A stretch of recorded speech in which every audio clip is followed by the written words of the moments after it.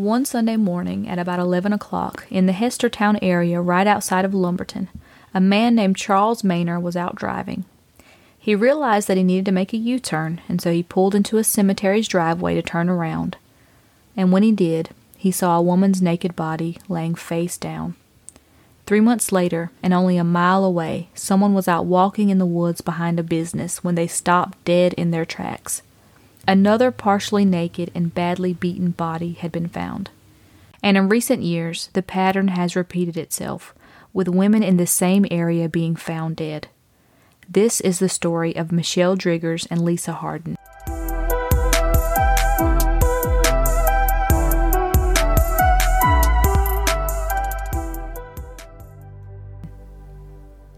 I already have pure goosebumps all over my body just thinking about these two stories. Right, like we need to start covering some different kind of crimes, like, I don't know, writing bad checks or something. Facts. Tax evasion all up in this mug. Today's story starts off as a series of stories that we will tell you over the next couple of weeks.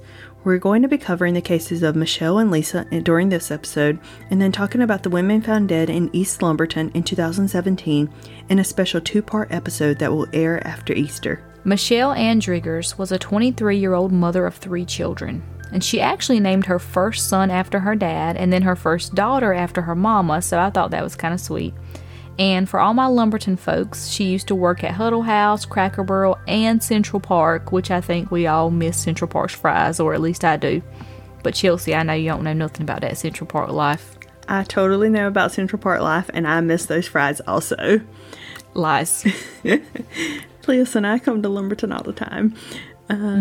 So we don't know much about, Lisa's life at this time, but we do think she had some financial problems because she owed some money to a storage facility at the time that was storing some of her things, and she didn't pay, and so the facility was actually selling the items in there to recover their money, and this was advertised in the newspaper. And from what we were able to find out, she had gotten a ride to Lumberton on a Friday from Maxton, where she lived. And we're not sure what she did on that Friday or on that Saturday, but her friends last report seeing her on Sunday morning at 3 o'clock in the morning near Chippewa Street in East Lumberton. And unfortunately, the next time she's seen is at 11 o'clock, so 8 hours later, that Sunday morning, March 30th.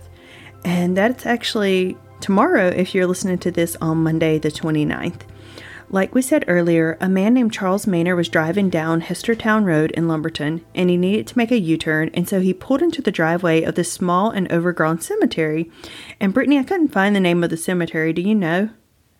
Okay, so shout out to my daddy, because he is our unofficial detective here at the Red Justice Project, and I couldn't find the name either in any of the newspaper archives, and so I had him actually drive down that road, and the only cemetery there is called Floyd's Temple No. 1 Church Cemetery, and he even took a picture for me of the driveway and everything, and it's a grassy driveway with this little open gate on the edges, and then there's like a ditch or a canal type of thing kind of below it and in front of it. Wow, shout out to your daddy, Mr. Ron, for doing that for us. Facts. And so Charles pulls in, about to bust that Yui that we all, have to do from time to time. And then that's when he sees her. And this is 2003, so I'm not sure if he had a cell phone or if he went to his house. But we do know that he called authorities and they came on the scene. And when they did, they discovered the body of Michelle Ann Driggers. She was lying face down in a mud puddle in the driveway. She was completely naked and her clothes were scattered around her. Her body had been badly bruised and it was clear that she had been beaten. And Captain Randall Patterson of the Lumberton Police Department said that it looked like she had been struck in the head with a blunt object. And even though it's clear she had been beaten, they don't actually know how she died for sure, so they had to send her body to the medical examiner's office in Chapel Hill so they could do a full autopsy. And also, let me just say that you have to be a sick somebody to kill somebody in a cemetery, in the same place where people go to mourn their dead relatives. Right, and bold. You have to be bold to kill someone and then just leave their body in a driveway that's visible, when people drive by.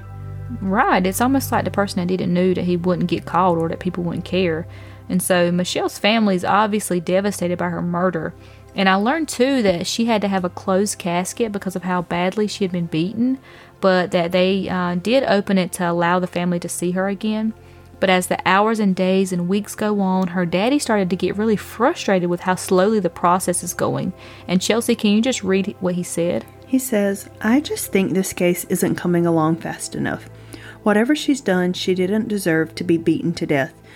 I just want to try to speed up the process and find the person who brutally killed my daughter." And so he offers a $500 reward for information leading to the arrest of her killer, but still, there was nothing. And then a few months later, the autopsy reports come back, and they're so much worse than anyone could imagine. Michelle had been strangled, beaten, stabbed several times, and sexually assaulted with a sharp object, which was a contributing factor to her death. You know, which is just even more sickening. Just imagining what she went through is just sickening to me. It really is. And you know, it's really important for us to share this next piece of information because in addition to the area she was found, there's also another potential link between her and a few of the other victims we're going to discuss in later episodes. So, in September of 2002, Michelle was charged with soliciting a crime against nature. And this charge ends up getting dismissed, but this charge is often considered similar to the charge of soliciting for prostitution. And I learned that soliciting for prostitution is when a woman offers to engage in sexual intercourse for money, but soliciting for crimes against nature is for offering to engage in other sexual acts for payment. But either way, the charge was dropped. And so what we see in the media after Michelle is murdered is her just being referred to as a woman who was killed, but then progressively throughout time, the articles evolve. And they begin kind of referring to her as a prostitute, even though she had just had that one charge that she was not even convicted of. And then there is this quote too from her daddy again, and he says, "There were rumors that she was a prostitute, but I don't know for a fact that she was. I don't know if that had anything to do with her death." And he also said that she was a good daughter and had problems just like anybody else. Yeah, and I think that's the most important thing. She had problems just like anyone else, and you never know what your life will turn out to be. And I just want to say, you know, even if she was a sex worker, like, it wouldn't have mattered because it wouldn't justify being killed at all. Like, there's no, you know, occupation that justifies that kind of death. Yeah, and it also just makes me mad, too, when people justify these kind of gruesome crimes, and they say, oh, well, this person did X, Y, Z. I remember I was talking to somebody one time, and they said that the women who Bill Cosby raped deserved it because they knew he was married. And it just makes me, I don't know, really mad to hear people say things like that, because it's just makes you really question, like, people you know and who you're talking to. But, you know, I also just want to reiterate the point that, you know, we're all just a few bad decisions or bad circumstances away from poverty or from drug abuse or from any other kind of social problem. So I hate when people get really high and mighty about issues like this and say, oh, it could never be me. You know, no, it absolutely could be you. It could be me. And then I also learned that Michelle's dad actually ended up having to take her kids after she was murdered, and he raised them. But that unfortunately he died 2 years later, so he never got to get justice for his baby. So sad, and just rest in peace to both of them, especially, you know, as we pray for justice for Michelle. Yes, we're praying for justice for Michelle for sure. And so, you know, just a few months later, I want to, you know, talk about another similar case. And so now we're going to switch gears to talking about Lisa Hardin. So Lisa was just 36 years old, and I'm told that she was an excellent cook and an excellent housekeeper. And so she sounds just like so many Lumbee women who I know and love. And she was described as being a beautiful person and well loved by her family and friends. And so just 3.5 months after Michelle's murder, tragedy knocks on Lisa's door.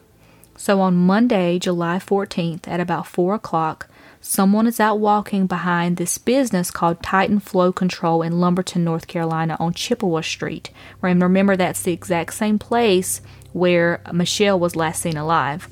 And just 15 feet away from the business, they see a body laying in the woods, just a few feet from some inactive train tracks. And when authorities show up, they identify her as Lisa Ann Hardin.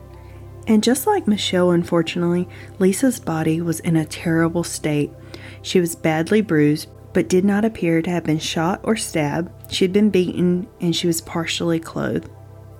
And immediately the case becomes associated with Michelle's because not only were their bodies found in similar states of abuse and degradation, but Lisa was found less than a mile away from where Michelle's body was found. And I also read in the paper that a woman named Anita Britt said she walked in those woods every morning and that she didn't see Lisa's body there that morning when she walked by, so that's really odd. Yeah, I thought that was super strange too, and I hope that that lady never walked in those woods or in that area again by herself. Right, you would not have caught me there ever walking in those woods. I'd have maybe walked around my house a couple times and went back inside if I was trying to just get exercise. And when her autopsy results come back, they were just so traumatic. She had severe blunt force trauma to her head, cuts on her head and stomach, and she was also sexually assaulted. And so even though before the police said that she hadn't been stabbed, it does appear that maybe she was, or that maybe she was cut maybe by the sticks or something in the woods that she was in. But the autopsy actually determined that she had been killed by manual strangulation. So someone strangled her to death with their bare hands. And that's another element of sadism, I think, in these attacks. You know, these are deeply personal and hate-filled attacks. Like, you have to look at someone in the eyes to strangle them. I mean, it's just another layer of trauma that these victims had to endure. And around this same time, the police say we've had some leads and suspects, but nothing strong or concrete that the investigators can work with. Do we know if there was any DNA or fingerprints or any kind of weapon left behind?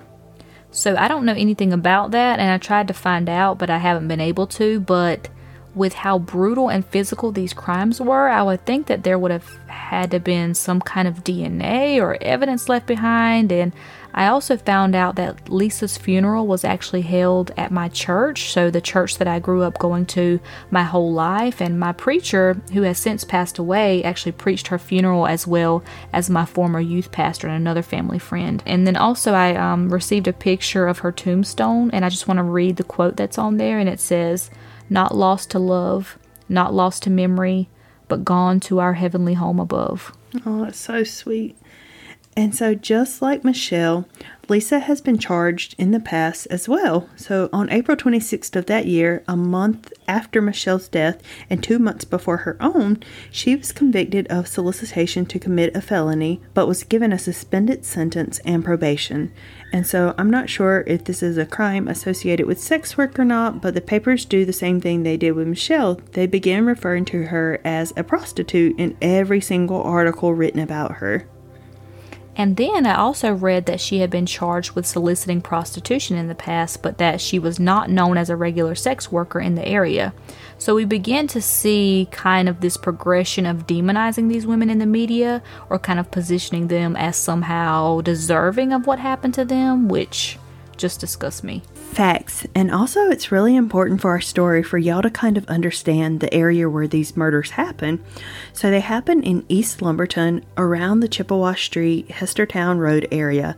And these areas are heavily associated with sex work, even in recent times as well, including the murders of 3 women there in 2017 and of 2 other women who went missing from there in the same year.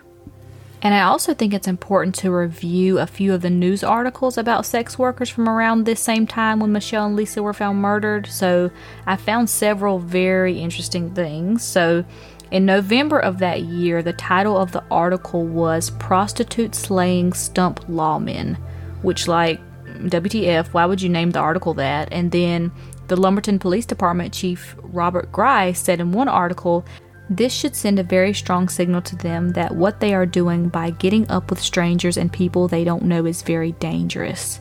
Which, again, WTF, like, why are you blaming the victims? But let's just keep going. So in May of 2005, 2 years after the murders, there was an article in the paper about a sting operation where cops were trying to arrest sex workers and Johns. But this is what Bernice Wilkins, who was an officer at the time and who's now the sheriff of Robeson County, said about sex workers and the men they arrested. He said, "If that had been a real prostitute, she would have been with 10 different men. These girls don't go home and take a bath after each customer." Now, that's kind of truly disgusting.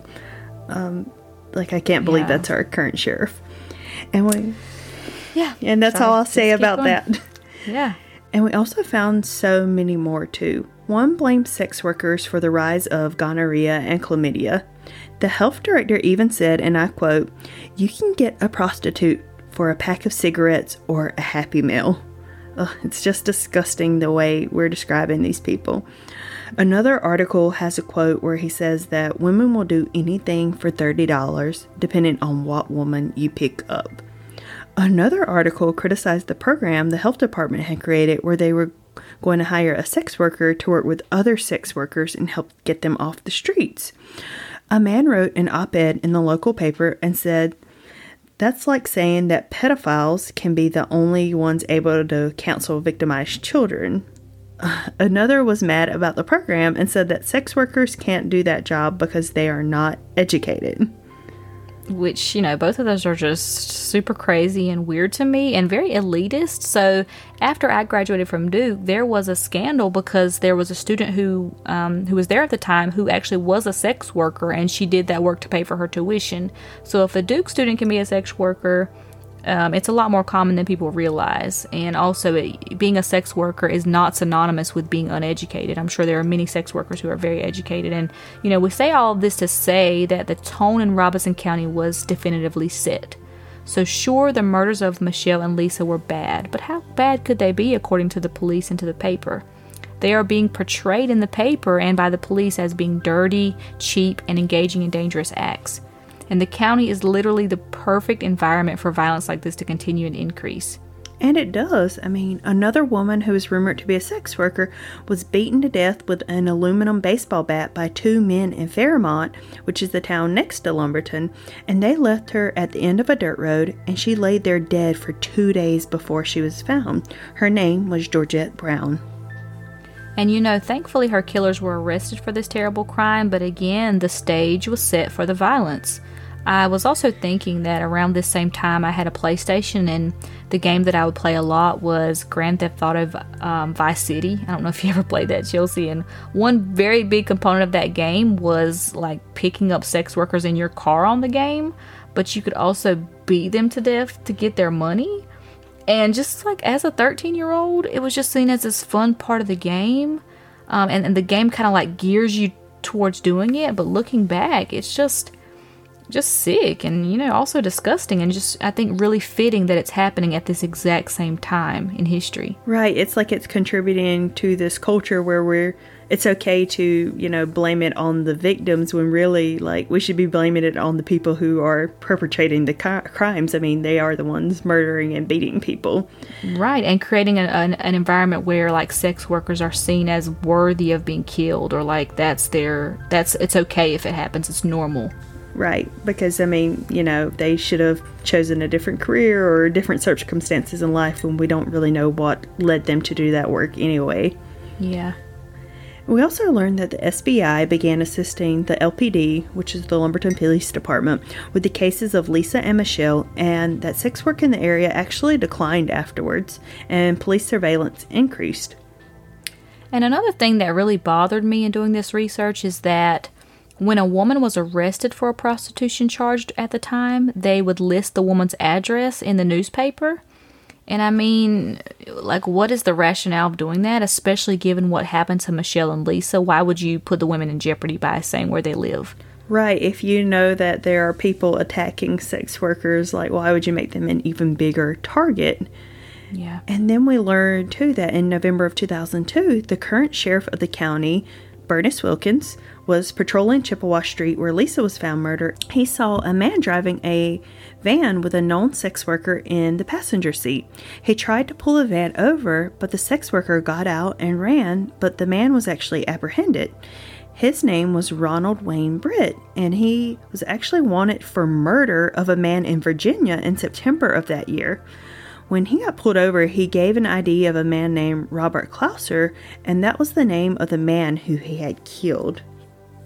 Yeah, and this man, Robert, actually lived on Watts Road where I used to live. And also the same day, actually, when I was researching these cases, the same exact day that Ronald was caught, there were bones that were found in bones from a body that were found in the Red Springs area. So it's just crazy that I was researching one murder to find out about another one. Also, we just wanted to give y'all some stats about murders of sex workers before we close this episode. Sex workers are 60 to 100 times more likely to be murdered than non-sex workers. Lots of serial killers target sex workers, including Jack the Ripper, the Long Island serial killer, and Robert Pickton in Canada. And between 1970 and 2009, 22% of victims of serial killers were sex workers, and now that number is 43%. So the problem is getting worse. And actually, Gary Ridgway, who's known as the Green River Killer, was convicted of killing over 50 women, most of who were sex workers, said this, and Brittany, I'm going to have you read the quote. He said, "I picked prostitutes as my victims because I hate most prostitutes. I also picked prostitutes because they were easy to pick up without being noticed. I knew that they would not be reported missing. I picked prostitutes because I thought I could kill as many of them as I wanted without getting caught." Creepy AF, right? Yes, wow, that's just so disgusting. And also, just a quick note, so if sex workers are 60 to 100 times more likely to be murdered, and if serial killers target sex workers, and if Native women are also more likely to be murdered, and if women in poverty are also more likely to be murdered, then where does that leave the, Lumbee sex workers in Robeson County? Extremely, extremely vulnerable to unnecessary violence. And if you have any information about the murder of Lisa or Michelle, giving that information over to authorities could literally save a life. It could save your daughter's, cousin's, or mother's life. We're not asking you to contact the Robeson County Sheriff's Department, but we are asking you to contact the SBI or the FBI or Crime Stoppers. Also, we will be taking next Monday off for Easter, but we'll be back on April 12th with a new episode. Thank you for listening to the Red Justice Project.